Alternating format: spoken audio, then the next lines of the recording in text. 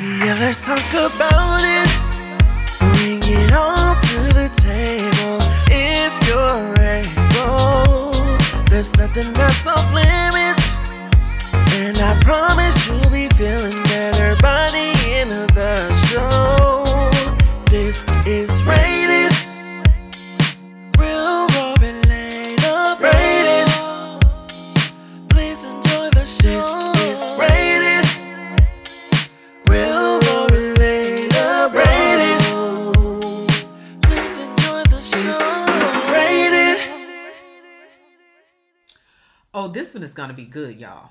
Because what I'm talking about today is survival mode masked as success. That's what I'm talking about. Because I see it every single day on my timeline. I've seen it in myself. I've seen it in women that I have coached. And it's a place where when you're in survival mode and you are masquerading it as success, it's very difficult for you to admit to this. So you actually live in a state of denial because you are the textbook definition of success. If you looked up the word success and there was a picture beside it, it would be a picture of you because you are driven, you are ambitious, you are goal oriented, you do not quit, you keep going even when things get tough. And your belief system is that this is a normal way of life and there is nothing wrong with success. I want to make sure that I put that little caveat there. There's nothing wrong with success, right? However, when your success is based on survival, then that is not a good place to be. That's not a healthy place to be. And so I want to begin pulling back the labels and dealing with the reality of where you are inwardly. I'm going to talk about what survival looks like, what it sounds like. I'm going to talk about how you can begin to navigate through this to break free from survival so that you can actually get to a place of what I call surrender, which opens the door for you to really soar without sorrow. Okay. Let's talk about what survival mode is first. So survival mode is all about protecting yourself.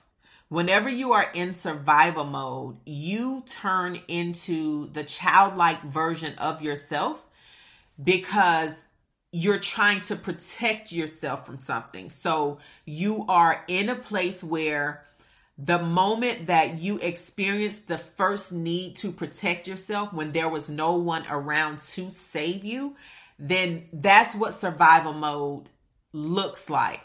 The mindset is I have to protect myself because who else is going to protect me? Now, situations that put you in survival mode could vary. You could have been abandoned by a parent. You could have went through some form of abuse. You could have been let down by a person that you protected, right? You could have lost your safety net, your livelihood, such as losing a job or losing an opportunity that you thought was going to change your life, right? And so in that moment, if there was no one there to protect you or to save you, then you made a vow in that moment that you would always protect yourself. And so this doesn't go away just because you grow older. This doesn't just go away because you have had great accomplishments in your life. It doesn't go away. It keeps showing up until you face it. But in order to protect yourself from breaking beyond a point of no return, then you operate in a place of avoidance. So what does this look like in your life and in your business? In your life, if you are in a marriage or a relationship and things get really rocky, you go and find your safe space. And in most cases, that safe space becomes your business. If your business brings you a place of security or safety, then when things get rocky in your marriage, to avoid the reality of how bad those things are and to prevent yourself from breaking to a point of no return, then you go all in on your business. You give it your everything, all of your attention. If you are experiencing challenges in your business, then the safe space could be in your marriage. And so instead of you doing the work to repair the business, restore the business, then you avoid it and you spend and devote more time into your marriage. What this looks like in your relationship with your children. If you know or feel guilty or ashamed that you have not been the best parent that you should be, instead of you actually taking the time to deal with the root or the reality of the things, then what you do is you become a task-oriented parent, a check-the-list type of parent. And you begin to do things that will bring your children external happiness. So what this means is, you start maybe taking them on lots of vacations, or you say, hey, I'm going to take this day and I'm going to spend this time with them, right? So what you do is you become goal oriented and checklist and task oriented, even with your children, to check it off the box. That's how you begin to mirror your life. And so the same way that you show up when you're accomplishing those goals in your business and your career, the same way you begin to do those things in your relationships with your spouse and or your children. All right. So let's kind of talk real quick about some other ways that you are in survival mode, but you may simply not be aware of it because you are a successful, ambitious woman. And most successful and ambitious women are very task oriented. They believe in working hard. They believe in doing what the average person won't do. They are extremely disciplined to the point that it's almost scary. Either extremely disciplined or over organized. And so they operate in a position of control. So what this looks like is you don't take any time off. Rest is like laziness to you, right? You feel like if you take away any time moment from your business, the whole business is going to break and you will not be able to recover. To be honest, you probably don't even know when is the last time you were actually able to breathe. If I were to ask you when was the last time that you took a vacation, you would have to think hard about it. All right. That's what survival mode looks like in your business. You convince yourself that you have to be in control of every situation. You don't know how to delegate or let people help you. Because a person that's in survival mode fear losing control of a situation. Because when you lose control of a situation, you go back into that same mindset. I have to protect myself. If I'm not in control, then that screams danger. That means that someone or something has the potential of hurting me. You probably have extreme anxiety as well, because you always have to know what's going on, what's going to happen. And anytime it feels like you don't have control of a situation, then anxiety begins to rear its ugly head. Another way that you know you're in survival mode is that you are under consistent stress. And this stress begins to show up in your body. And you start having these weird, unexplained health issues. And when it's all said and done, you are stressed because you're in survival mode. So think about this. Whenever you're in survival mode, you feel like or think that you're moving forward, right? Because you're going and you're doing things and you're seeing some progress. So you feel like you're going forward. However, when you're in survival mode, you're actually sinking, in a place of sinking. You begin to sink.